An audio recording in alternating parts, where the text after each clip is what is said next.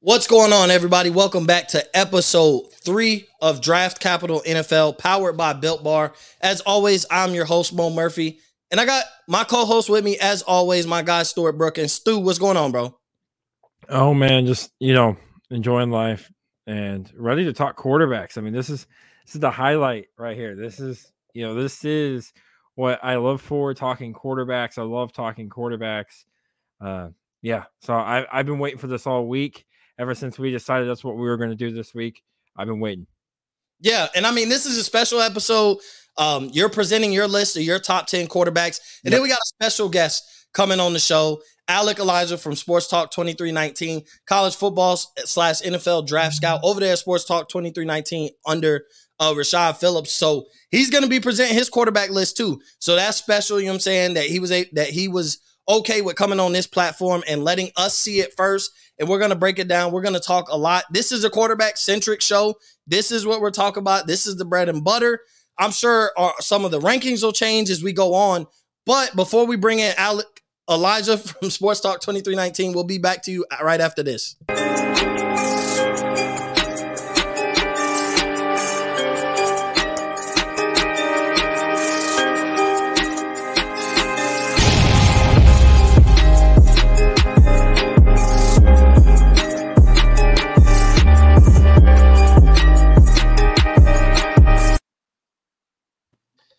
And we are here. We got our special guest in the building, Alec Elijah from Sports Talk 2319. Alec, what's going on, bro? What is going on, Mo? What's going on, Stu? Thank you guys for having me, man. I appreciate the time for you guys. No problem. Talking about QBs with y'all.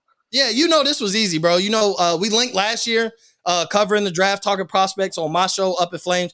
It was easy to bring you on. Let me bring the guys who do.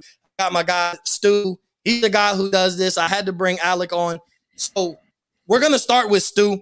We'll just get right into it and let everybody see it. This is what they want to see. So, Stu, starting with you, I'm going to allow you to present your quarterback list, and I'll put the list over as you read them through. So go ahead and start with your 1 through 5. All right, so my 1 through 5, I have quarterback number 1, Kenny Pickett, quarterback out of Pitt. Number 2, I have Matt Corral. 3, Sam Howell. 4, Carson Strong. And 5, Desmond Ridder. I want to start at 5, Mo, because I think 5 will probably catch a lot of people's eyes, because there's a certain guy who's not in the top 5, who we'll talk about later, that Mel Kiper had going in the first round in his mock draft, who I know Alec has as his top quarterback. But let's talk about quarterback number 5. For Desmond Ridder, he displays everything that you want and need in a quarterback. We'll dive deeper into him here in a minute. Carson Strong, Big Ben-esque, and then Sam Howell was my quarterback 1 in the preseason. Matt Corral, and then obviously Kenny Pickett, who I think is the best quarterback in this draft. Yeah, so we'll move on to your 6 through 10. Go ahead and let us know who your 6 through 10 is. If you're watching live, you can see it here on the screen. 6 is Malik Willis. This is a guy that probably shocks people. He's not in the top 5. Bailey Zappi has displayed a lot of great things that you can, really go on about and talk about for days. Caleb Elby, the guy that Alec really likes. And then Brock Purdy is number 9. And then 10 is Tanner Morgan. I've read some reports that Morgan's coming out, and I've heard others that he's staying. So this one could obviously change depending on what ultimately happens. But Tanner Morgan's my quarterback 10. Yeah, and then prior to the show, about 15, 20 minutes ago, Brock Purdy's name has actually come off of all the scouting lists. So there's been no real, whether he's entering or not, but it's a very high possibility that he'll be returning to college. Yeah. Alec put me on. So before we get into it, we already know what direction we're going to go first. But Alec, go ahead and read through us 1 through 10, your list. Like I said, if you're watching live, you'll be able to see. But Alec is blessing us by letting us see his top 10 quarterback prospects, and he hasn't even released it yet. Yeah, so this is my first, I would call it a mock, I guess, of the top 10 quarterback prospects. I actually told Rashad I was going to hold on to it till about the end of March, beginning of April, just when draft kicked off. But when Mo hit me up, I was like, yeah, man, this is definitely something I want to do. And, of course, Mo gave me my first show letting me talk about how I grade quarterbacks and how I break them down. So just for anybody that doesn't know, just like my mentor, Rashad Phillips, who revolutionized the basketball position, I went ahead and did a spin on football and the way football players are graded. I have four positions for the quarterback: one being a dual threat, two being a mobile passer, three being a pocket passing quarterback, and four being a field general, which we really have not seen since Andrew Luck. So it's very rare that we get a field general, but a lot of quarterbacks, in the future turn into field generals. But just right off the rip, at number one from Liberty, I have Malik Willis. At number two from Ole Miss, I have Matt Corral. At number three, I have one of my personal favorites, Carson Strong out of Nevada. At number four, I have a lot of analysts' favorite quarterback, a little bit lower than what most people have him. I know Kenny Pickett's a top three quarterback on a lot of boards, but personally, I think the three above him move me a little bit more. But nonetheless, Kenny Pickett from Pitt at number four. At number five, I have another one of my personal favorites out of UNC. We have Sam Howell, another great quarterback. At number six, a really big sleeper, I feel like, just because of his background and everything that we'll get into a little bit later, is Bailey Zappi out of Western Kentucky University. And at number seven, I know this is going to come as a shock, considering people who follow me on Twitter understand how high I was on Desmond Ridder. And I basically tuned in to every Cincinnati game every weekend. As long as they were on TV, I was watching. So I know it comes as a shock, but like I said, some quarterbacks just move you a little bit more than what Desmond Ridder was capable of. Still, nonetheless, a great quarterback. At number eight, another one of my favorites, Caleb Ellaby. This is just a guy that I feel isn't talked about enough in the draft. I actually didn't even catch wind of him until I was viewing draft boards and stuff like that. And I actually took a look at his tape, and he can play. He can play. At number nine, I have Dustin Crum out of Kent State, a little unknown guy. And at number 10, I have Jack Cohn from Notre Dame. As everybody knows, I love my Notre Dame quarterbacks and watching Notre Dame football. Yeah, so the first thing I want to get into before we really visit, because the first, we're going to talk about Malik Willis. That's going to be first because that's your QB1. That's QB6 for Stu. But, like you said, with what went into the thought process for you as far as really creating the position dictionary, because for people that don't know, you did it for wide receivers. You did it for running backs. You did it for all positions. So you don't grade everybody the same. You have a different outlook, just like your mentor, Rashad Phillips, does with basketball. And so I guess the first question I want to ask, did you get a lot of pushback last year when you kind of presented your position dictionary? Was there a lot of pushback and a lot of you don't know what you're talking about? Because we all know Rashad gets that all the time, even though he's right about, 80% of the time. So was there a lot of pushback there for you? So it's actually pretty funny. I expected it just because of everything that me and Rashad talk about. He's like, look, he told me straight up, he said, when you want to change something, people are going to go against it. That's just what it is. But change is necessary, and evolution happens to everything. There's nothing and no one that can disregard evolution. And I feel like because of how fast-paced football is now and how much the game's dynamic is changing, I just feel like it's okay to look at players with a different outlook. I mean, if we look at players that came beforehand, a lot of these guys were bruisers, heavy hitters, and it's like you get flags called on you now for being a bruiser or a heavy hitter. It's not something that everybody wants to do. There are guys that naturally have athleticism and skill to go along with their position. And even then, we've seen guys like actually one of my favorite prospects, Isaiah Simmons, he was a safety. He's now moved to linebacker. And the reason, look, I'm going to let everybody know, just because I know most seen it on Twitter, that's what I call a hybrid safety. I know a lot of people are like, what's a hybrid? It's this new position. Nobody's really getting along with it. Tyrann Mathieu embodies this position. He's the reason that we have to look at players with a different eye, I feel. And like I said, everybody is a solid athlete. That's no questioning. But it's time that we just stop calling people wide receivers, cornerbacks. Like, some people are just naturally different. You have big body wide receivers. You have guys that just naturally go over the top, or you have yards after catch specialists. I guess a lot of it, I'm not going to lie, came from playing Madden. But once I met Rashad and he told me, like, it's okay to look at players with a different eye and not just based on statistics, it honestly opened up my world. And that's where I was kind of like, okay, this is what I want to do. Because before I was naturally just all NFL. I was just feeding facts to people on a podcast. And once Rashad actually sat me down, I think we sat on the phone for like 3 hours. He told me, he's like, I believe in you. I believe that you can make the change. And honestly, once he told me that, I literally just went to work. And like I said, this is my 23rd. I get my 23rd year on this planet, so I'm just going even harder. It's the Jordan year. So with that being said, I know I've already done safeties, cornerbacks, wide receivers, quarterbacks. This year, I'm trying to hopefully incorporate the linebacker position. Like I said, that's a hybrid. There's hybrid linebackers. There's physical linebackers. So that's something that I'm going to take a dive onto probably later on in a couple months. Yeah, and like you said, I mean, there's been ways of like opening the door essentially for what you're doing, but nobody fully committing. Like we got zone corners, we have man-to-man corners. Like we look at them even like that. Like people talk about Richard Sherman and they'll be like, well, he's just a zone corner. He doesn't travel. Mm-hmm. He's not a man-to-man guy. So you already look at Richard Sherman, who's an all-time great, differently than you would look at a Jalen Ramsey.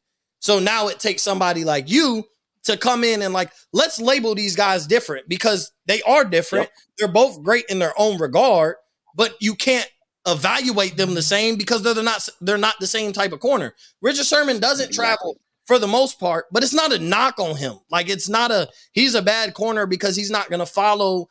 There's defensive systems. There's certain things that coordinators want. Like, it's like when we talk about players, people throw out the coaching aspect. Like people forget that there's coaches who implement systems and they look at players and this is where starters come in. This is where you get the job. This is my guy based on how I run a defense.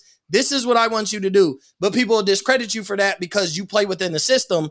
Everything's a system at the end of the day, especially in football. Football is a lot different than basketball because there's 11 guys on both sides of the ball that all have to come together in a system essentially to win football games. Whether we rank what position is more important, it doesn't matter. They all have to come together as a unit. One guy steps out of line, boom, now the whole play is broken up. There goes a touchdown.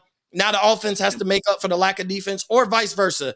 Defense constantly makes stops. Offense ain't able to score, but it's all a system. So I definitely, you know what I'm saying? I applaud you for even jumping out there because somebody has to do it. And so for you to go ahead and go out there and do it, that's big time. Rashad did it, gets a lot of flack, and nobody appraises him for where he hit. They focus on the very until he's right. Wrong. Like they'll target him until he's right. And it's funny because I was ready for that. Like I was like, okay, people are gonna look like I think personally people frown upon a mobile passer versus a dual threat because they're like mobile's in the name. But there's a huge difference in what a dual threat does and what a mobile passer does. And that's what I feel people don't understand. And they're naturally just like, no, I want things done the good old fashioned way. That's completely fine. Everybody has their own cup of tea. That's completely fine.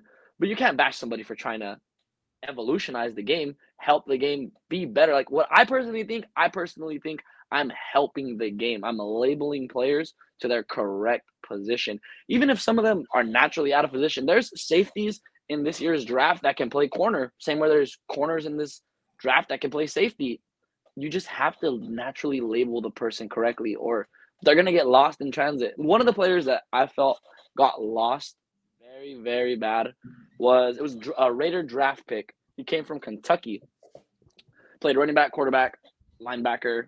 Bowden. Kick return. Can't remember his name right now. Bowden. Was it Lynn Bowden? Yes. Lynn Bowden. Yes, Lynn Bowden. Lynn Bowden came, and he was playing every other position. We saw Jabril Peppers do the exact same thing. And then when it came draft time, everybody shunned away from him a little bit because they were like, well, what's he going to play?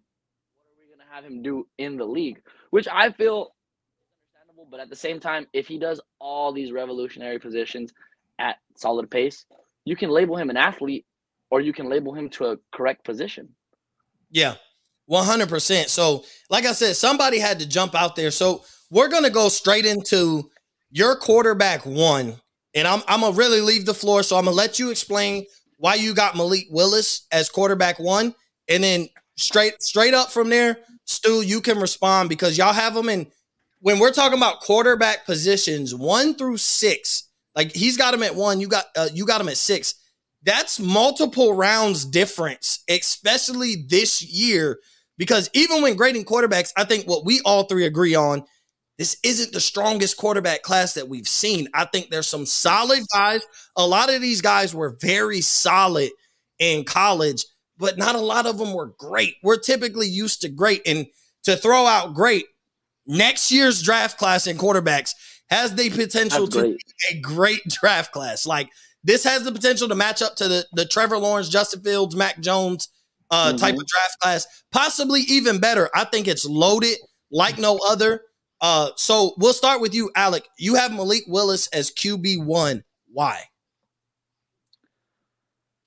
Plain and simple, anybody that's really followed me from the get, they know how coveted I feel a dual threat quarterback is. Now, I personally feel like, this is just me, he has a lot of Lamar Jackson in his game.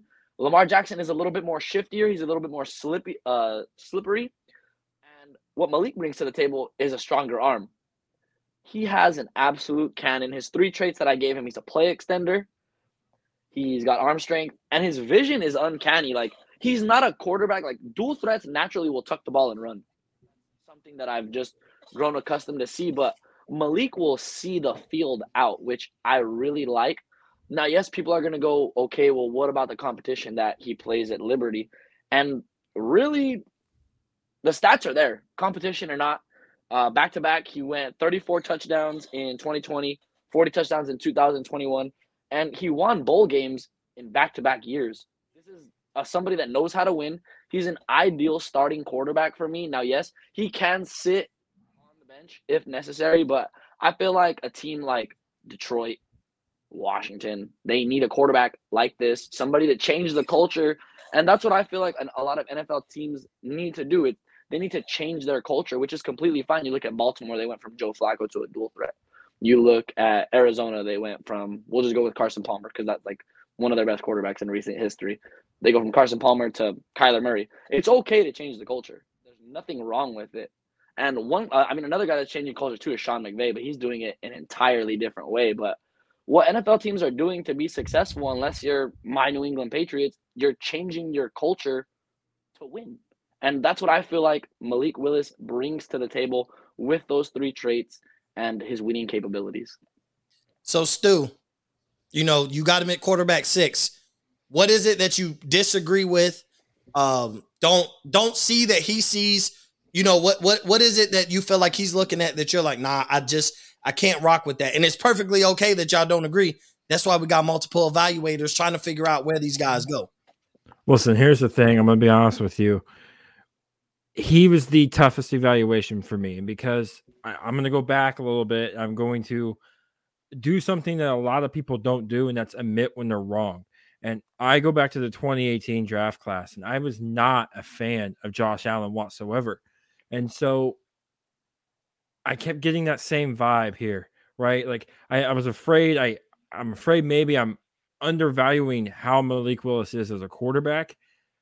And I don't want to repeat the Josh Allen situation where we fast forward 3 years from now, he's a top 3, top 4 quarterback in the league.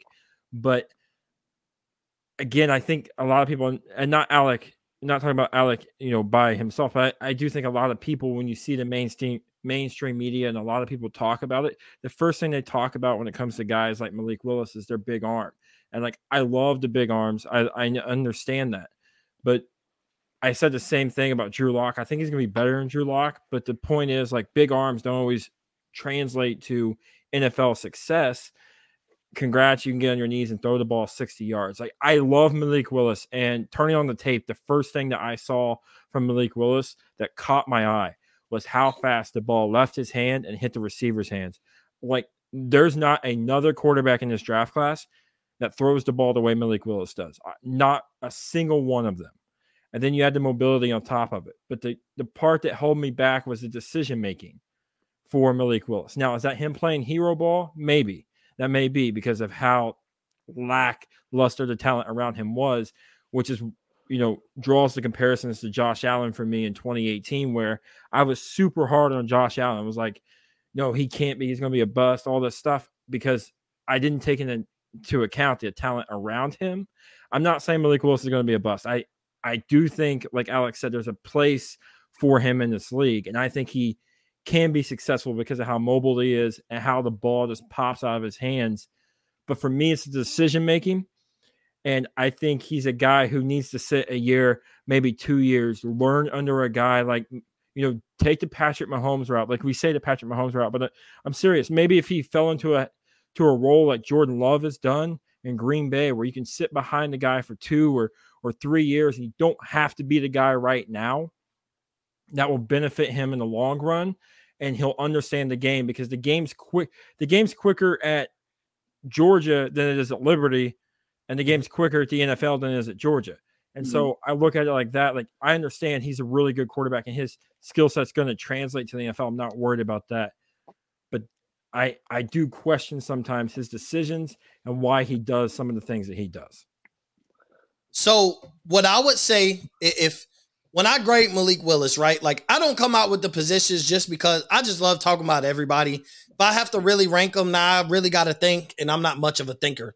I leave that to guys like you. Y'all think, and I just have thoughts on your thoughts. So, but when I look at Malik Willis, you said some key things. He's not my quarterback one. Like, if I was to release a list, he wouldn't be quarterback one, but he's top 3. And I have to look at, I lean more, I'd rather be wrong on him as valuing him high than be wrong on him and putting him low and be like, man, I didn't show him enough love, especially in today's NFL.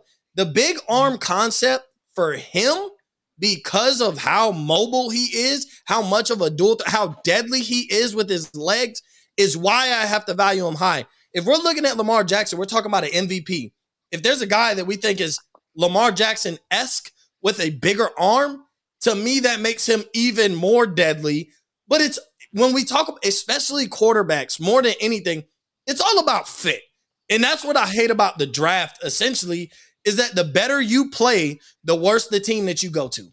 That's what I hate about the draft. I really do, because these superstar college football players have to go to these bad organizations. And when it comes to a quarterback, you're expected to be the savior. And when you can't be that, you're a bust.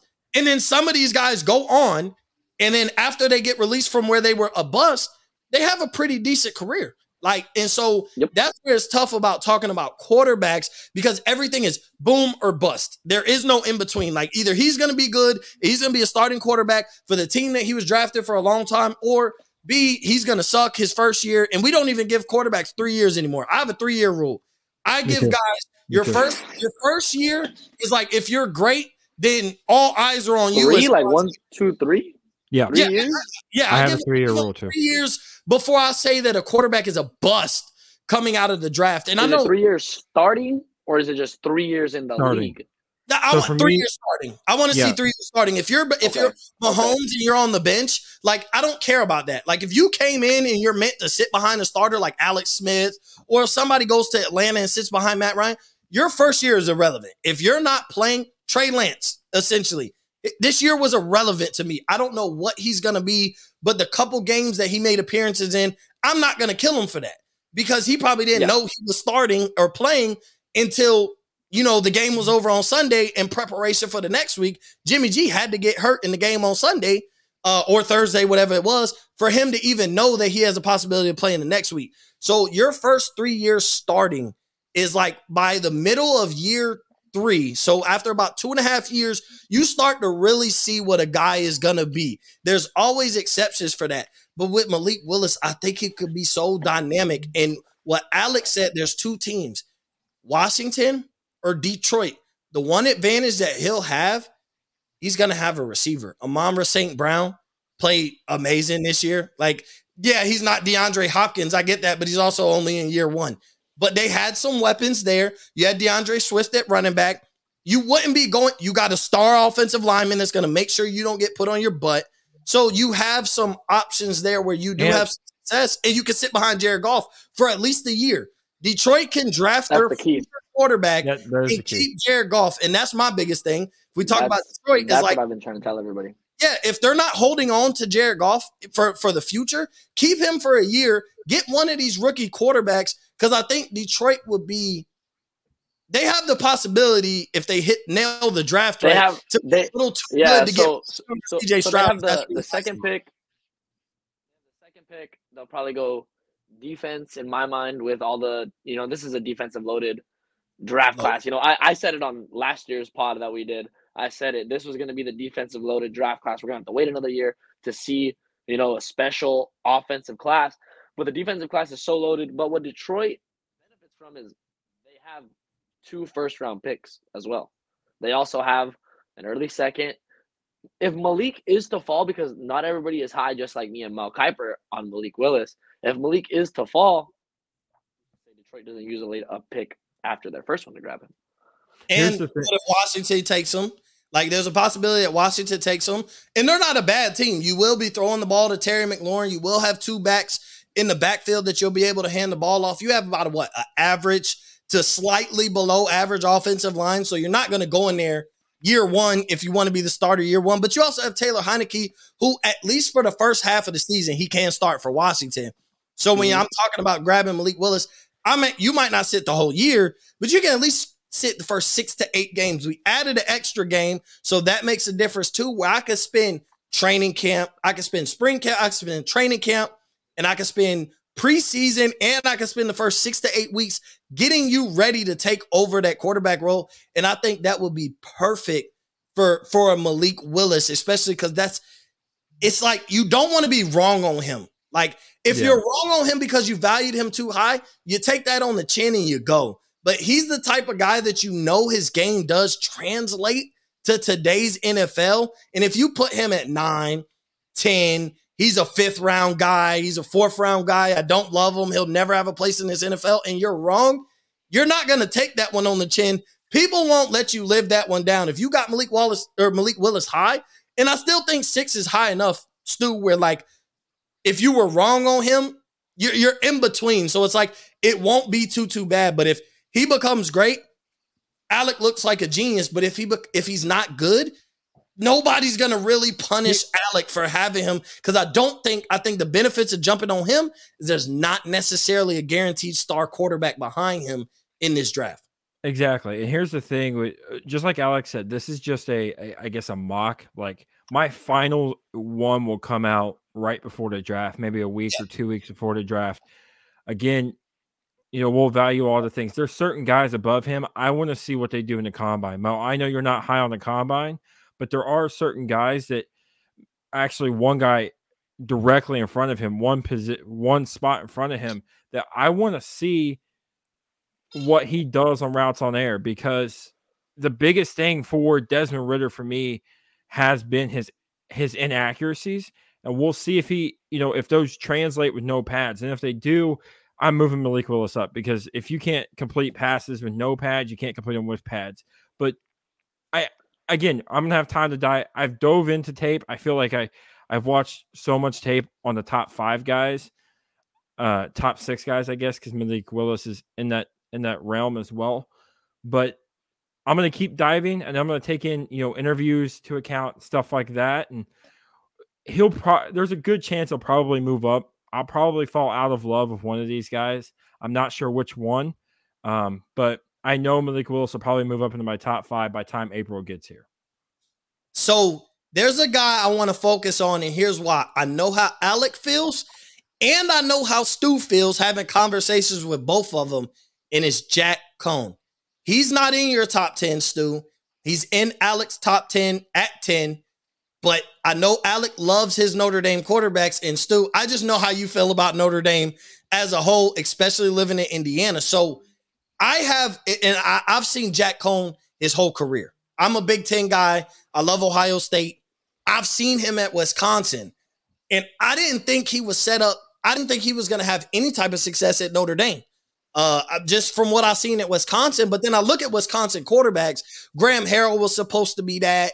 There were so many guys that they were supposed to be that, but Wisconsin's system, to me, and I think Cohn emphasizes this statement, Wisconsin's system is not built for quarterbacks. They produce offensive linemen, they produce running backs, and they produce guys on the defensive end. I think they're more focused on typical Big Ten style of football, that up north, beefy guys, and they get that at running back. They've had a lot of guys, get drafted out of running back. Obviously, arguably, the best running back in the league comes from Wisconsin. Melvin Gordon coming out was the top running back coming out of college out of Wisconsin.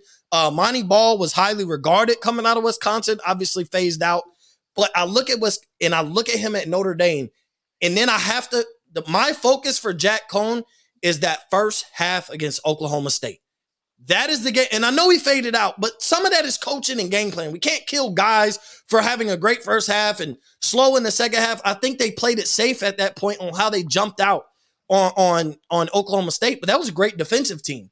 And he literally shredded their defense apart in the first half. Notre Dame was almost running to the bowl win until they started playing it safe. They took it out of Jack Cohn's hands, so that's why I don't believe it. And then when it was too late, you took him out of rhythm. Now you want to put it back in his hands, go win us this game. And it's like, well, from the third quarter all the way through the midway point of the fourth quarter, you took it out of my hands. I already had a rhythm, and you expect me to come out of the locker room and a quarter and a half be out of rhythm and expect me to just jump right in and save the day for Notre Dame. So before I go to you, Stu, Alec, when you put Jack Cohn in your top 10, how do you really feel about him? Because you got him at 10th. So it's not like you're like higher than just everybody else, but you're probably one of the very few, if not only ones that'll end up having him in your top 10, at least pre-combine. So the thing with Jack Cohn, I mean, like we mentioned earlier, this isn't a very heavy coveted quarterback class. Jack Cohn is literally at 10 because he was the 10th quarterback that I had looked at. Aside from guys like Tanner McKee, Brock Purdy, they're not available on draft boards anymore. I mean, I would love to give Brock Purdy, his flowers, but at the end of the day, I'm not going to talk about a quarterback that isn't even draft eligible on anybody's draft boards. So I chose Jack Cohn just because, one, I do like Notre Dame quarterbacks. Two, I liked what he did at Wisconsin. I thought it was, in the 14 games that he played, he had 2,727 yards, 22 total touchdowns, and he only threw 5 interceptions. Like, he's very, very careful with the ball, which I really like.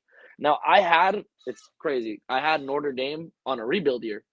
Cohn was coming in. I was like, I don't think it's really going to be, all that. Well, fast forward to now, I'm literally biting myself in the foot because Notre Dame had a pretty decent season. It was far from a rebuild. And what I like about Jack Cohn, he keeps his composure very well, and that's naturally with his leadership. So I feel like that's kind of why they were like, all right, let's put him back in and see if he can win this game. He has that natural leadership, natural composure to keep his cool on the football field. But like you said, when you take somebody out of your rhythm, you just expect him to catch fire in the last 6 minutes of the game? Yeah. It's not going to happen. Like, it's just not going to happen. He's extremely accurate, which I feel like a lot of people are underlooking.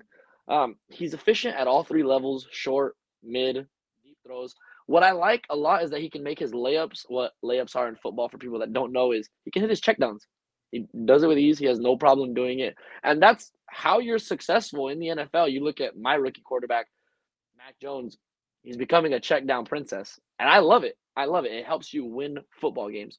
So that's why I had Jack Cohn in there. He's a pocket passing QB, has zero mobility to him. I hope I don't see him on any type of play actions, RPOs, or anything like that. He stands at 6'3", 223 pounds. He's a solid size for a quarterback. So he's gonna be a good backup. He has the IQs there. He's gonna make some quarterback coach very happy when picking apart defenses. Yeah, and I agree. And like I said, I don't think he got a fair shake. Essentially, like at Wisconsin, I think they kind of hold back quarterbacks essentially because, like you say, still threw for 2,700 yards, but that's not an aired out offense. But that's not how Wisconsin plays football either.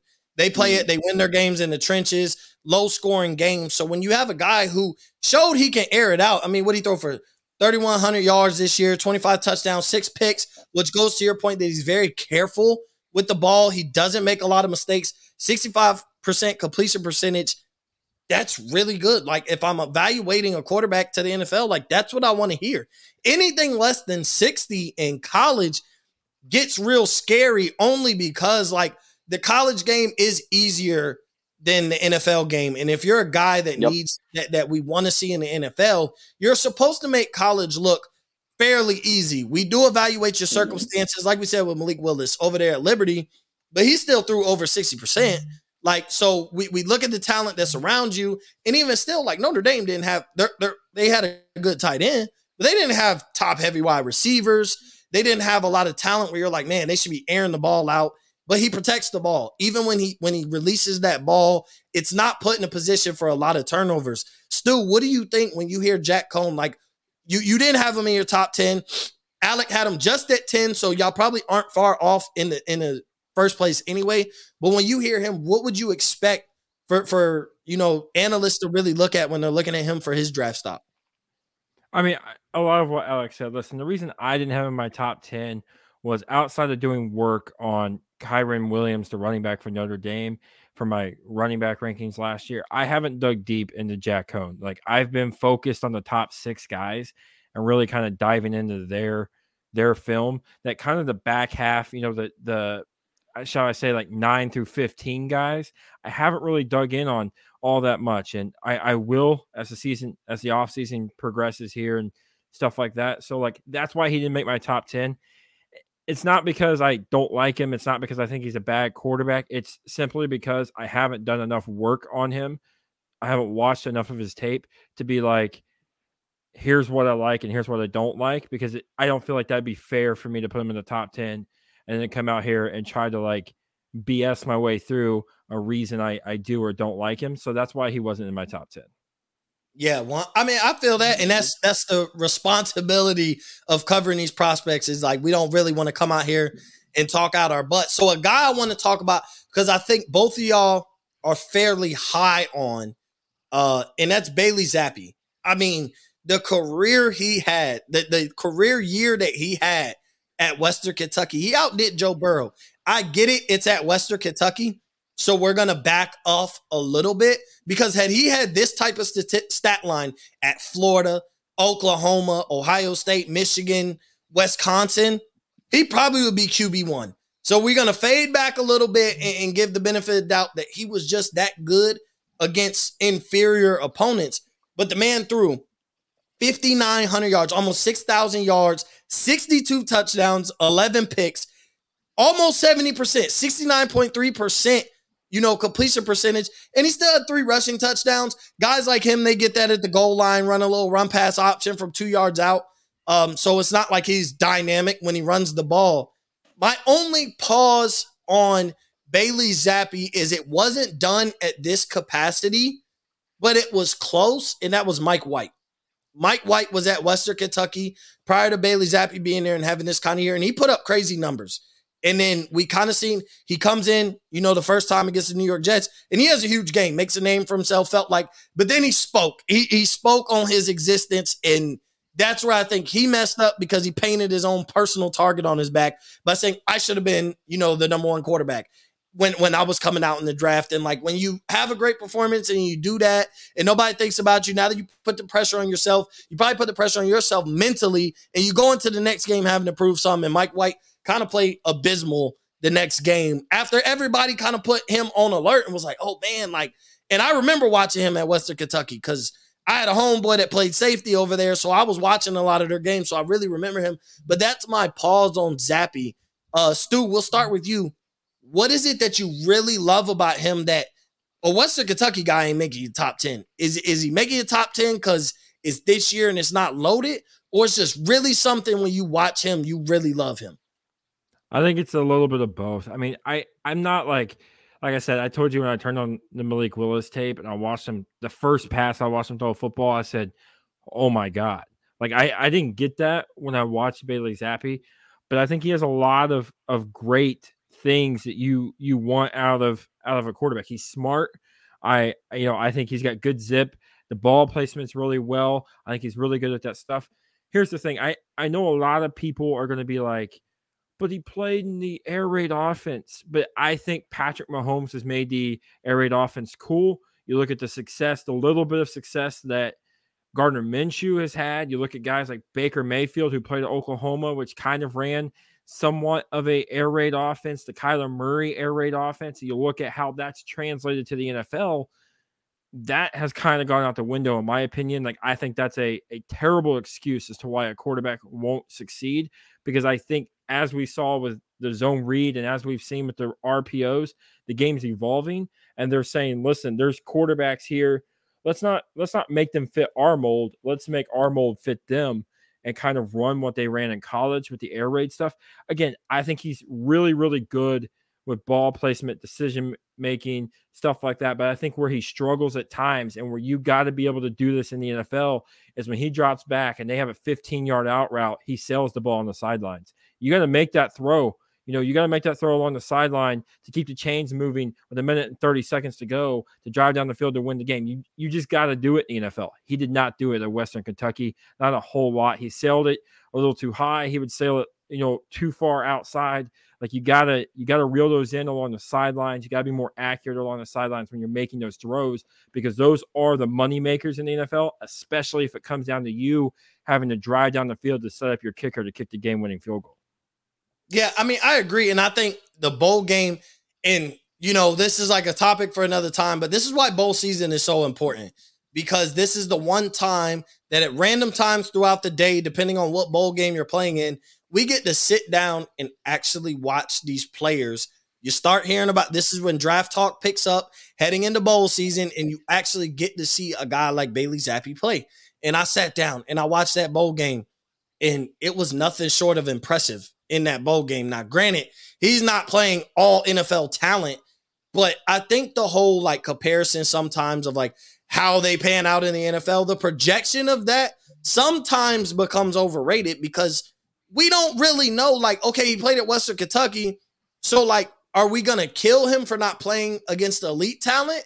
Or are we going to pick him up for playing with non-elite talent and putting up the numbers that he put up? So I think that's where, when we talk about these small school guys, I think that's where it gets confusing, is because the first thing we want to jump at is he never played against a linebacker from Alabama, or a cornerback, he never played against Sauce Gardner. He never played against these shutdown corners. But at the same time, he never threw the ball to one of these wide receiver ones in the draft. He never threw the ball to a third round pick.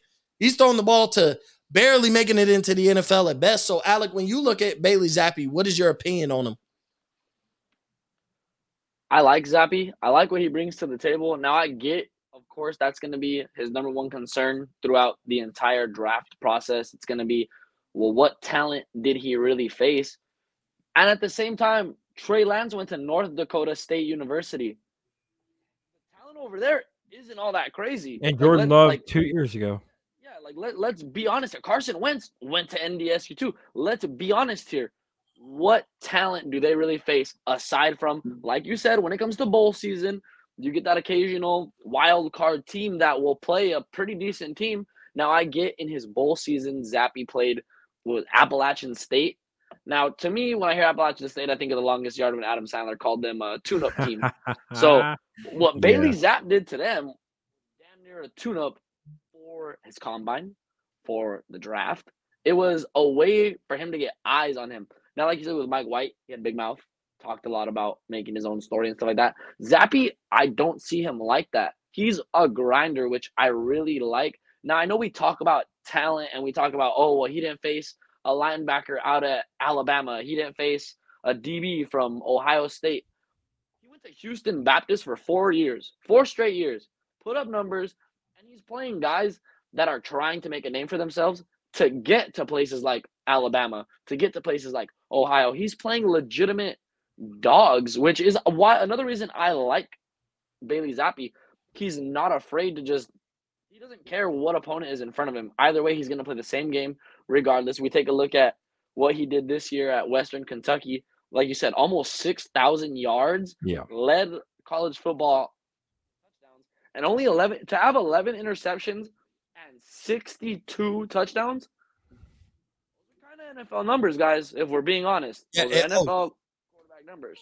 Yeah, now, I get, like I said, the talent level, yes. Face 5-star players, But like Mo said, he didn't throw to 5-star players either. He wasn't surrounded by 5-star players. He's a pocket passing QB that got hit every game.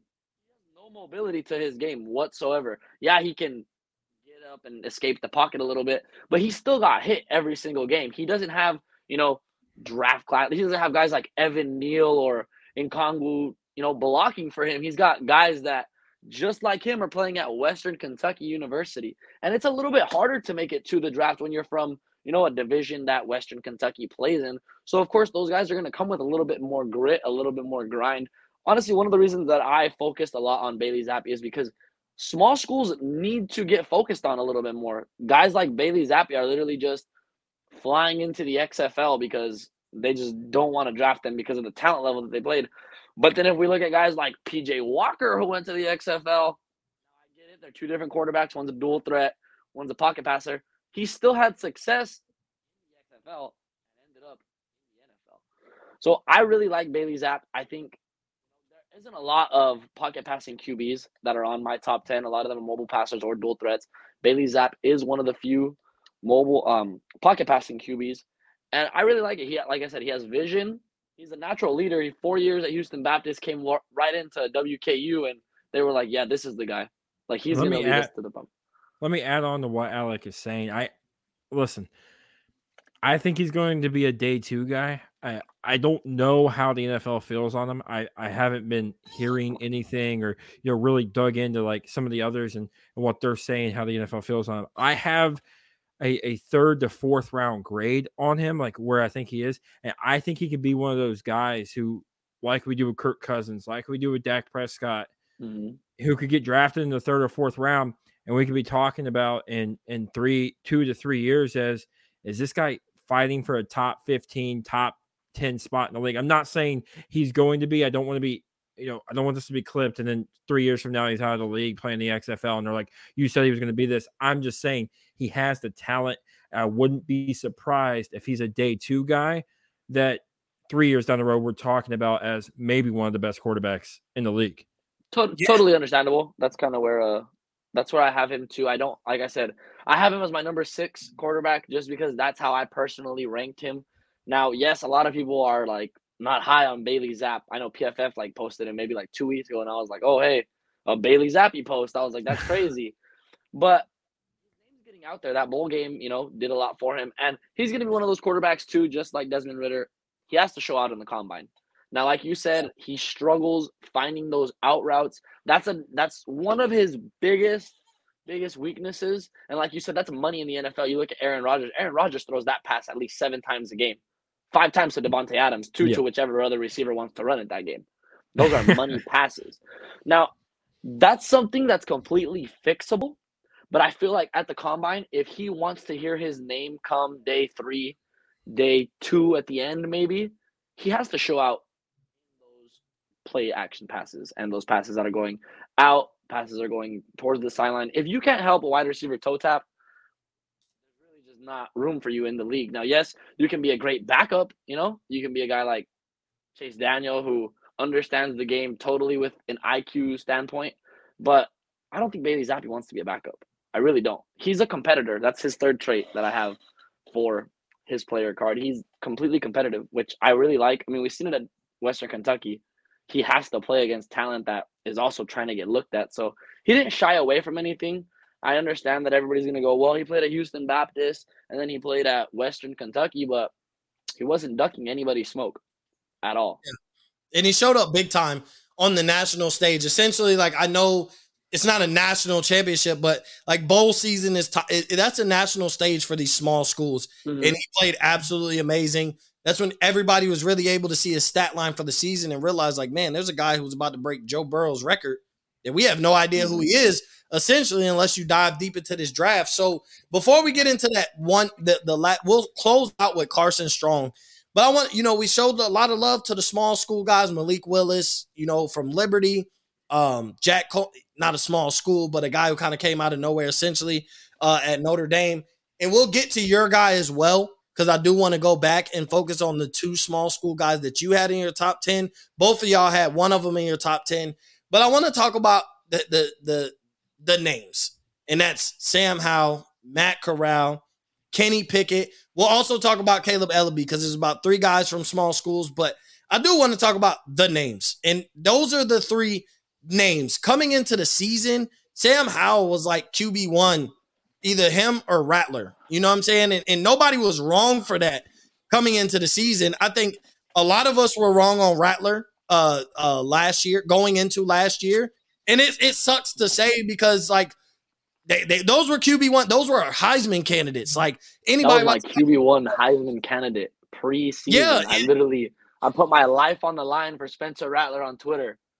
yeah, and essentially, I think so did everybody else though. Like if you weren't a Spencer Rattler guy, you were a Sam Howell guy. Like those were 1A and 1B, and we were waiting for them to battle it out. Now Sam Howell had probably the worst offensive line I've ever seen in college football from a Power 5 school. I kid you not. Like I felt bad for the guy, and he still put up 3,000 yards, 24 touchdowns, 9 picks, so a little more. His touchdown to interception ratio is a little bit higher than I would really like. But he still threw for 62.5%, and he had 828 rushing yards and 11 touchdowns. So when we talk about Sam Howell, then we talk about Matt Corral, 3,300 yards, 20 touchdowns, 5 picks. So he wasn't like explosive. I think he missed 1 to 2 games. I know one game he played, but it was at minimal capacity. They weren't trying to unleash Matt Corral because he did play injured, and they were trying to protect him. I think was it against Tennessee? I think it was against Tennessee where Matt Corral played like limited. They didn't open up the playbook. It wasn't the high scoring game that we thought it was going to be, simply for the fact Matt Corral wasn't 100%. And even Kenny Pickett, who had the best season of these guys, 4,300 yards, 42 touchdowns, 7 picks, 67% completion percentage, 233 rushing yards and 5 rushing touchdowns. But he's not really a dual threat. He's definitely not a dual threat. I think he's more mobile. And everybody was impressed with, the one play that stands out about his mobility is the play against in the conference championship. The fake slide. Yeah, the fake slide. And then, it's probably his most controversial play of his career as well. But when we talk about those 3 guys, because I think that's going to be a consensus. This is a lot of, outside of Malik Willis, I think these are a lot of guys top 3. And these are the guys people are going to talk about a lot. They went to the Power 5, So when Stu, I'll start with you. When you hear these 3 guys, out of these 3, who's your top guy out of these 3? Who do you love out of these 3 that you would? I ain't gonna say put your chips on the line because we're not gonna clip this back and be like he said out of those 3 guys. But if there was a guy like I'm gonna fall in love with one of these 3 guys, who is that guy for you? Listen, there's a difference. Now I have Pickett as my quarterback 1. And just because I have you as my quarterback 1 doesn't necessarily mean you're my favorite quarterback in this draft class. Again, I had Joe Burrow as the quarterback 1. My favorite quarterback in that draft class was Jordan Love. And I absolutely loved Jordan Love. I loved Will Grier the year he came out, but he wasn't my quarterback 1. Here's the guy I absolutely love is Sam Howell. And I understand Sam Howell's numbers went down, dropped this year, stuff like that, but he was second on the team in rushing behind a running back. If you'd have told me when the year began that there was going to be 2 leading rushers at UNC and the second one was going to be Sam Howell, I'd have said you were insane. Sam Howell, I think, showed another aspect of his game that maybe we were questioning. What can he bring mobility wise? Like his comp coming out for me was a bigger, stronger, better arm, less controversial Baker Mayfield. That's what his comp was for me coming out. I think he's more mobile than Baker now. I said that last year. I said that coming into this when he was my quarterback 1 in the preseason. I think he proved it. I love Sam Howell. Sam Howell's a guy I'm going to stand on the table for. And if the other 2 guys are off the board, listen, I'm going to stand on the table. I'm going to say you should draft this guy. Don't be surprised, Mo and Alec, if next year, if he goes, again, this is about fit. I'm not going to say this if he goes to a team that is terrible and like Jacksonville or whatever, but if he goes to a team like a Pittsburgh or he goes to a team like a Washington or a team that is really kind of a quarterback away, don't be surprised if he has a Mac Jones effect next year and he's that rookie that comes in. He's maybe the most pro-ready quarterback in this draft class, if you ask me. Yeah, I mean, Sam Howell made me take a step back on how much to love him going into this draft, but I can't. I blame that offensive line is what really made that offensive line is what really made me it's not him. That O-line was horrible. He did have to escape, and like you say, he showed us a different aspect of his game because a pocket passer gets killed, puts up terrible stats and isn't even looked at. But because of his mobility, because of him able to get into the end zone, before I let Alec go, my guy is Kenny Pickett. I'm gonna be honest. And Mel Kiper released his mock draft, and I read when it comes to these mock drafts and Mel Kiper and Todd McShay, I read. And if he does go to New Orleans, like Mel Kiper predicted, I think that is the perfect spot for him to be the most successful. The small hands was said about Drew Brees. I'm not calling him Drew Brees, but what I'm saying is he will be playing in a dome. If he could go to Minnesota, I think Minnesota would be set up for him to be successful. He'd be throwing year one if he was the starter, if they moved on from Kirk Cousins. Atlanta, I think Atlanta sitting behind Matt Ryan for a year would be ideal. But if they move on from Kirk Cousins, you're coming in year one, you're handing the ball off to Dalvin Cook. You try and beef up that offensive line a little bit, but you're also throwing to Adam Thielen and Justin Jefferson. Not a bad move for a guy like Kenny Pickett, and playing majority of your games or half of your games in a dome as a home team, I think would benefit him. And that's a shout out to reading about what Mel Kiper said about him. Those small hands may not be a factor if he is playing for a team that's in a dome. Alec, when you talk about these three guys, who is your guy that you like the most out of these three, regardless of rankings, because you still got to do your due diligence, but just personal opinion, who is your favorite out of these three guys? You want me to be completely honest with you? I really like Matt Corral compared to all three of these guys. Now, choice. You can, people can date check me. Before the season started, I said Desmond Ridder and Sam Howell. Remember those two names because they're going to be the two most talked about quarterbacks in this year's season. Now, yes, Sam Howell, I had him in my top three beginning of the season because what he did with Dynamite Brown the year before, having dual running backs that are capable of doing whatever, both of them are in the NFL now, by the way, that was special. I mean, 2020, he throws for 3,500 yards, 35 total touchdowns, and only 7 interceptions with a competent O-line. That's pretty good. You go to the year before that, 3,600 yards, 39 total touchdowns, and 7 interceptions. Now, I do have Howell as a mobile passer just because, this season he did show, the kid showed he's got some wheels. 828 yards is nothing to be taken lightly. But what I really like is his competitive drive and his placement on the ball. Throwing 7 interceptions and then 9, that's pretty good. He didn't have a double-digit interception total in any of his starting seasons. That's pretty good for Sam Howell. Now, like you guys said, because of the talent around him this season, it definitely bumped him down. But Sam Howell has shown if you surround him with the correct talent, something can get done. Yeah. I'm looking at teams like, I'm looking at a team that maybe can sit him for a year, like Minnesota, who can, maybe even keep Kirk for another year, let him coach him up a little bit, and then let Sam Howell take the helm. I don't really want him starting his first year. Now, a lot of people are like, well, why if you're getting a rookie? Well, people don't realize it's very hard for rookies to translate their first year. Just look at what Justin Fields went through this season. That was one of the hardest things for me to watch as a Justin Fields fan. 100%. Not everybody has, not everybody comes into this Bill Belichick-esque system that's going to keep you protected and you get a defense that's going to back you up, almost every game. But it's all about fit with another guy too, Kenny Pickett. I'm not as high on him as most people are. I really don't know what it is. He just doesn't. His tape doesn't move me. Now I'm never gonna look at somebody and be like, oh yeah, he can't play quarterback because of his small hands. If he's a starting quarterback in college, he can obviously play QB. Now I know you mentioned it would be a little bit more beneficial for him to play in a dome capacity like New Orleans, like Minnesota, but he played in Pittsburgh.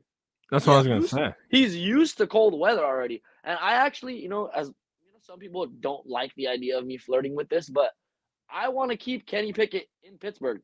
I'm not opposed to that. Comfortably put him in the same town. He wants to play in Pittsburgh, by the way. He's not opposed to it. We look at guys like Micah Parsons. We look at guys like Jalen Phillips, who went to states that they wanted to play for. Micah Parsons is damn near a decoy.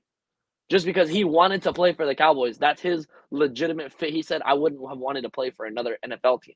You look at guys like Jalen Phillips, who stayed in Miami, who likes that natural warm weather. He's thriving. And that's a guy who's one concussion away from being out of the game completely.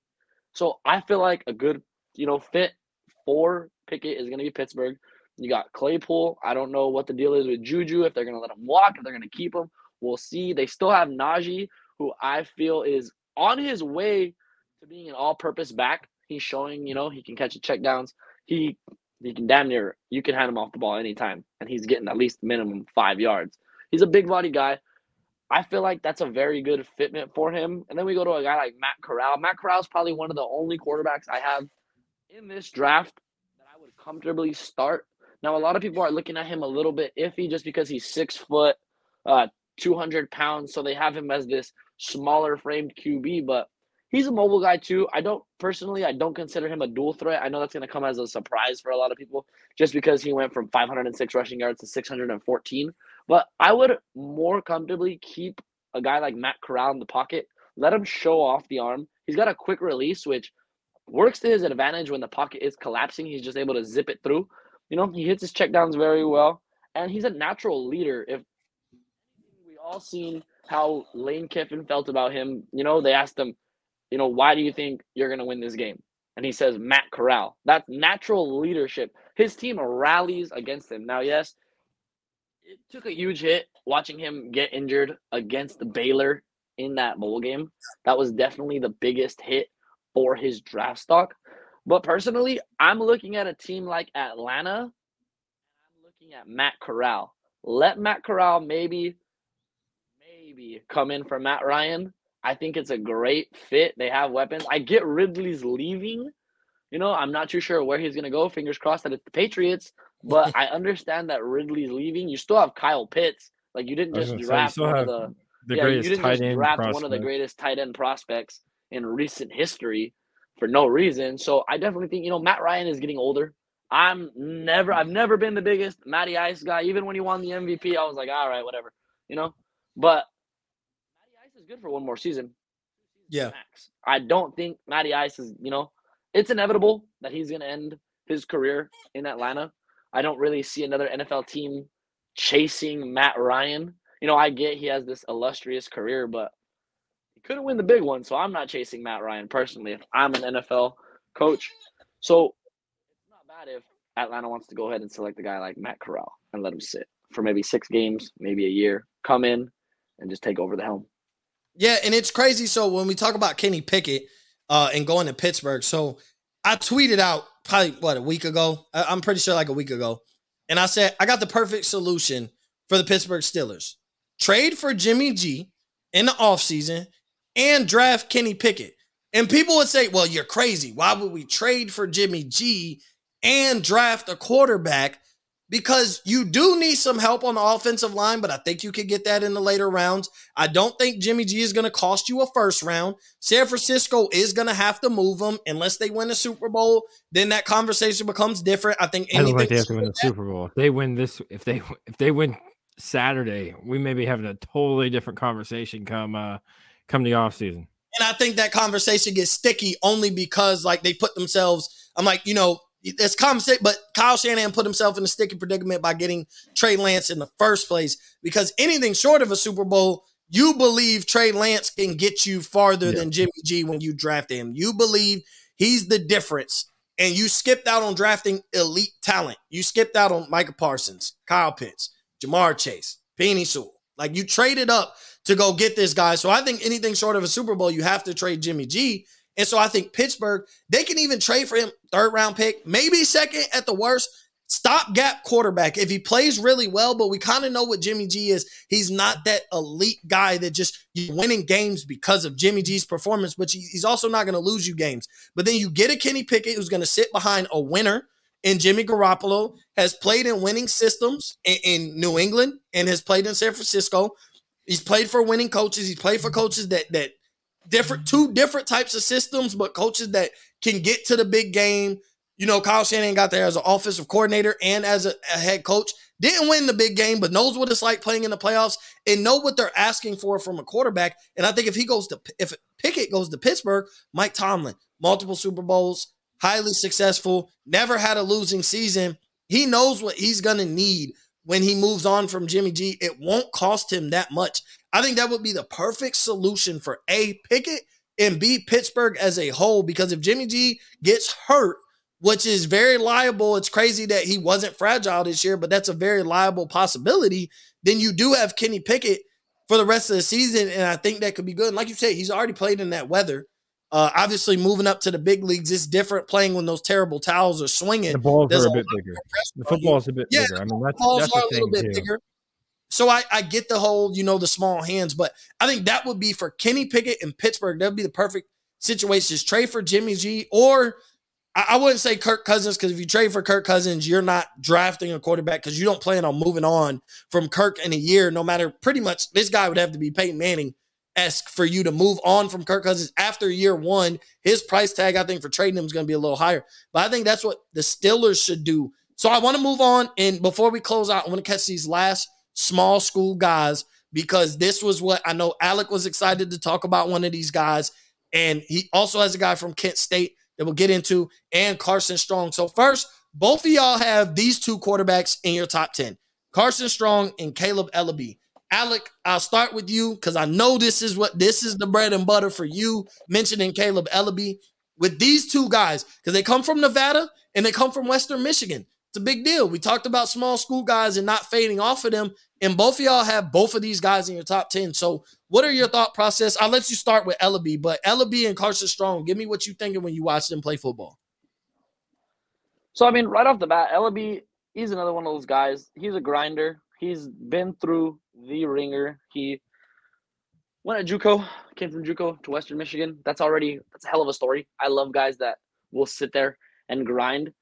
We look at his yards, man. He went from a 1,700-yard quarterback to doubling it his final year, 3,277 yards. He threw 23 touchdowns and 6 interceptions. That's in 13 games.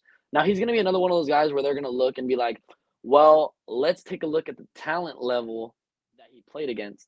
But this is a guy that played against Michigan. He had a hell of a game against Michigan. I know they lost, but Ellaby, he's a grinder. He's not one of those guys that's gonna give you this body language that just is defeated or he's moping on the field. He doesn't care what the score is. Like, I think they were down.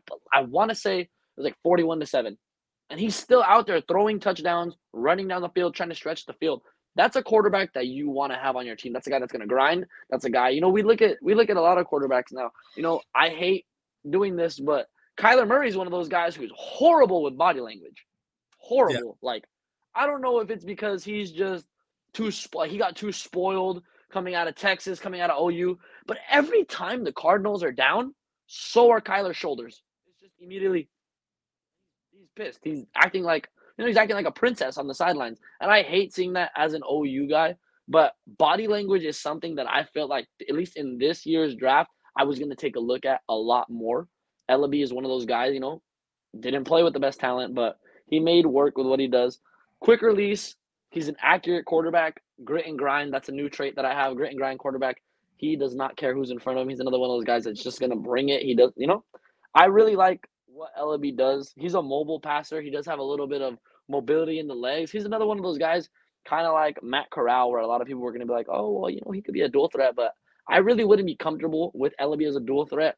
He's not an ideal, day 1, day 2 kind of guy. I understand that he's going to slip through the cracks, go day 3, maybe even go unsigned, but he's going to be a hell of a backup quarterback to have. Teams like, Philly's one of the spots, I think, where he would fit very well. They have Jalen Hurts. I understand that not every Philadelphia fan loves Jalen Hurts the way I love Jalen Hurts. So I don't either. And they have been, like, let's get rid of Jalen Hurts, like, bust, whatever. He just took you to the playoffs. Like, I get that you guys don't play the best competition. You guys play the Giants. You guys play the Cowboys. You guys play the Washington football team 2 times a year. Ellaby would be a nice backup quarterback in Philly. I think he would especially if they're in the market. Especially if they're in the market for a backup. And you don't have to change your offense much. Like, when he comes in, he's no Jalen Hurts on his feet, but you still don't have to change it much. He's enough of a threat. Yeah, you don't. Like what we saw with Baltimore. When Lamar Jackson came out, you had Tyler Huntley. They didn't have to change the way they ran their offense. Is he Lamar Jackson with his feet? No, he's not, but we still can continue to run the same offense, which means the rest of our players, Devontae Smith, Jalen Reagor, whatever we feel about him. And even when I'm looking at Philly, they got 3 first-round picks. So as much as you love or hate Jalen Hurts, don't pull the trigger on sending all 3 of those first-round picks for Deshaun Watson because, yes, he will be the best quarterback in the NFC East the minute he touches down and gets off that in Philly. But you're missing the talent around them, and a lot of their guys are older. Jason Kelsey's getting older. Fletcher Cox is getting older. Darius Slay ain't got but maybe 1 or 2 more elite years ahead before he becomes that aging corner that could do a little bit, but he can't be your lockdown corner. So you look at the rest of their talent on their team, and like this 3 first-round picks, make this the year that you really find out whether Jalen Hurts is your guy or not with 3 first-round picks. Going into next year with a very, very elite quarterback class. I mean, I think we're all 3 in love with that quarterback class. So before I go to Stu, just give me some thoughts on Carson Strong. Carson Strong, one of my favorite quarterbacks. I have him at number 3. I'm very, very high on Carson Strong. I think he has the strongest arm in this draft class. I think that he places the ball very well, and he has some excellent pocket presence. For a pocket passing QB. He's standing at 6'4", so seeing over the line, seeing the field isn't an issue with him. Now, yes, he has no mobility. He's another one of those guys that, you're at the 2-yard line, 1-yard line, you can maybe run a nice little sneak, but other than that, he's not going to bring you a whole lot of mobility with the legs. But nonetheless, he throws the ball very well. 36 touchdowns, 8 interceptions in his final season at Nevada. I'm very high on his receiver as well, Romeo Doubs. Him and Doubs were an electric connection, I personally feel. Strong finished off with 4,186 yards. He doubled his yards from the season before. Any quarterback that can do that, I think you're in some serious success. I do see Carson Strong sitting a year. Of course, he's going to have to get a feel. You go from Nevada to the NFL, that's a very rapid speed change when you go from the competition in, the Mountain West, you go to the competition in the NFL. So I do think he's going to have to sit a year. He's another one of those QBs I can't really get a feel for who I think is going to select him. Now, he's number 3 on my board, and a lot of people aren't very high on him. I know he's been in a lot of people's at least top 7, so he's going to be a guy that moves on day 3, day 4. So we'll just have to see what team selects him. I know for a fact he's going to play backup for a season or 2, but he can be another one of those guys that just comes in with a cannon arm when their quarterback's down for a week and just impresses the hell out of everybody. Yeah, and I think before I let you go, Stu, I think he's one of those guys that you put him in the right situation. See, certain guys like Strong, Ellaby, they don't go to bad teams. A lot of times, they don't go to bad teams. Do you really think Jacksonville is looking for a backup to Trevor Lawrence going into next year? I don't think so. Maybe the Jets are like, you know what, we're going to find a guy, but they might like Mike White enough that he remains the backup over there in New York. I know a team that. But a bad team, I mean, the Giants are possible. Team we could go to. I mean, the Giants are possible, but guys like that don't always go to bad teams. And that's even something to consider is that they're going in, they're going to sit the bench. They're not expected to play year 1. They might even go in as 3rd string just because you don't even want to put that pressure of putting them in and unraveling their minds early. So, like, they have no intentions of playing them at all in year 1, but, like, they will be the clear-cut backup competing for a starting spot if things don't go their way after year 1. Going into camp the next season, going into year 2, they're going to have a chance to start. So that is what I like about some of these guys who they got the talent, but they're not always going to go in the worst position that you could put them in. So that's what I like when I look at Strong, when I look at Ellaby, when I look at Cone, when I look at, Malik Willis. He may not be a starter guy either. Like I would imagine you bring him in to start, but he might have the possibility of like, hey, we got a quarterback who's on his last year of his deal. If he don't ball out, you're our guy from here on out. So that's what I think you're getting a lot of in this year's draft is that 2 or 3 of them will probably be day 1 starters. And it'll be a hesitant day 1 starter, but the Desmond Ritters, Carson Strong, Ellaby, Purdy, we don't know if he's going. Apparently, he's probably not. Cone, those aren't your day 1 guys. So, Stu, when you look at Ellaby and Strong, before we close out here, what is your thoughts on those 2? Well, I love Strong. I have him as my quarterback 4. Alec had him at 3. I have him 1 position lower at 4. I mean, that's just because I simply love the other 3 guys a lot better. Here's the thing with Strong. quick release, biggest arm in this draft class, aggressive with the football to a fault sometimes, I think, and I think that's what's going to cost him. I think is to a fault. I've been very critical of this guy. And Mo, you talked about the 3-year.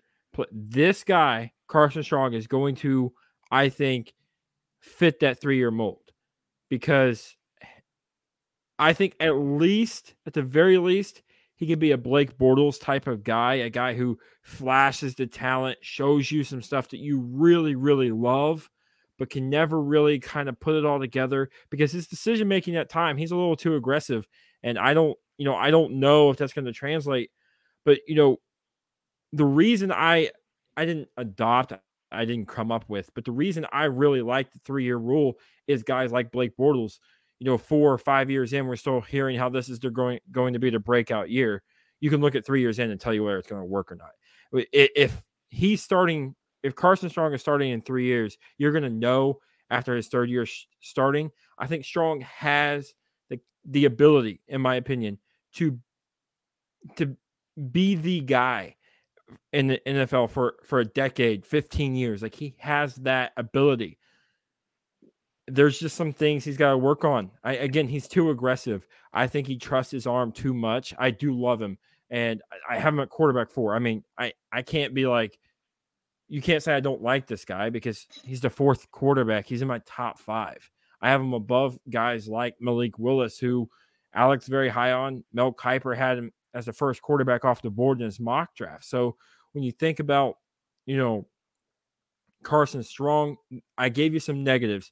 But I do think this is a guy who, if he goes to the right situation and he does some things, I think his arm strength benefits him. Here's the thing that people don't – I know I sound kind of like a broken record, or maybe I'm contradicting myself because I was like, I don't like arm strength sometimes. I think it's overrated, but now I'm praising it. What I do think arm strength gives you is the ability to make up for what your team may lack. And what do I mean by that? Like, I think a quick release, which he has, he gets the ball out quick, a big arm can make up for the fact that you may not have the most talented wide receiver.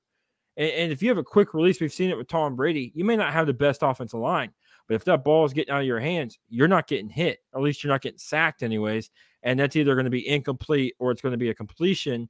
And either way, you're not losing yards. So I look at things like that, and I think this is a guy who, if he landed with a good offensive coach, despite the talent that's around him, he might be a guy you see for the next 10 years to a decade.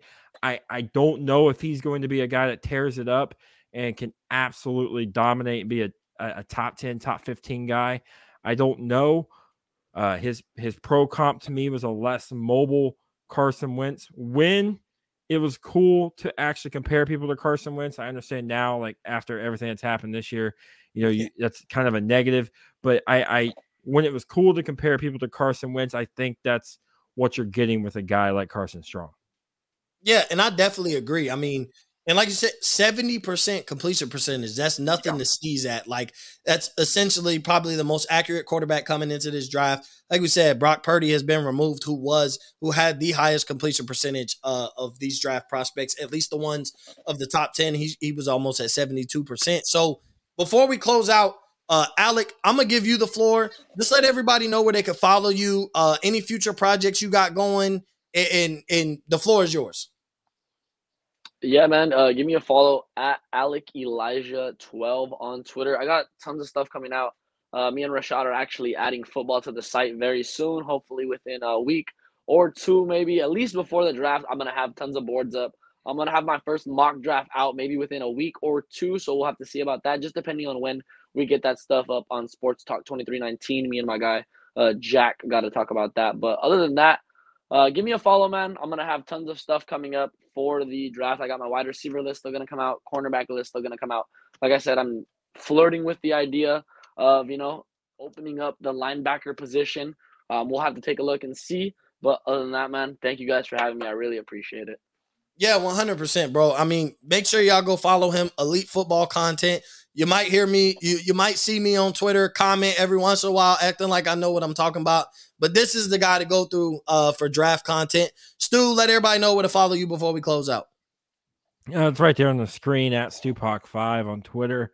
You can also hit up the podcast at Stu Morning on Twitter as well. We didn't have a podcast this week, but the Morning Brew will be back next week with a very, very special guest, a guy who I can't wait to have on the podcast. You guys are gonna have to wait. Follow me on Twitter. I'll leave you in suspense. That way you can go to Twitter and see who that guest is. It's more of a passion project for me, shall I say. Next week on this show, I'll probably release it earlier in the week, and then we'll dissect it on the show. I think I'm going to do the corners. I've kind of debated between receivers and corners, so it may change and may be receivers next Thursday. But as of right now, I think I'm leaning towards the corners coming out next week, who I'm really excited about. This, to me, is one of the deeper positions in the league in this draft is the corner position.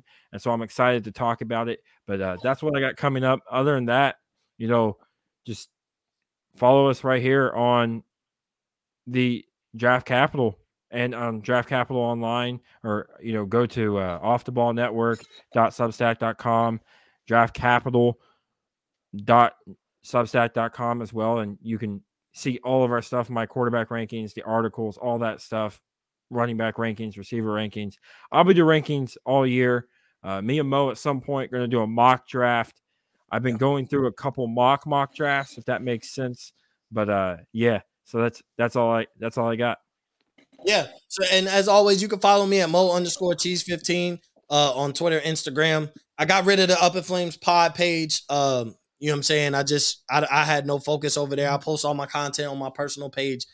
Anyway, that's where I get that's where I get the interaction. That's where everybody follows me and listens to the little bit of voice I have when it comes to football and basketball. Make sure you subscribe to offtheballnetwork.substack.com, and make sure you subscribe to draftcapitalnfl.substack.com, and make sure you go check the guys out over there at Sports Talk 2319. I mean, they put great work. Some of them are hated for the work that they put in, but that's what happens when you grind and get it. People going to want to bring you down. They do amazing work over there. I've linked with plenty of guys from over there. It's nothing but love between, myself, Off the Ball Network, and Sports Talk 2319. But I appreciate everybody for tuning in, listening, and we will catch you next week, Thursday at 8 p.m. Eastern.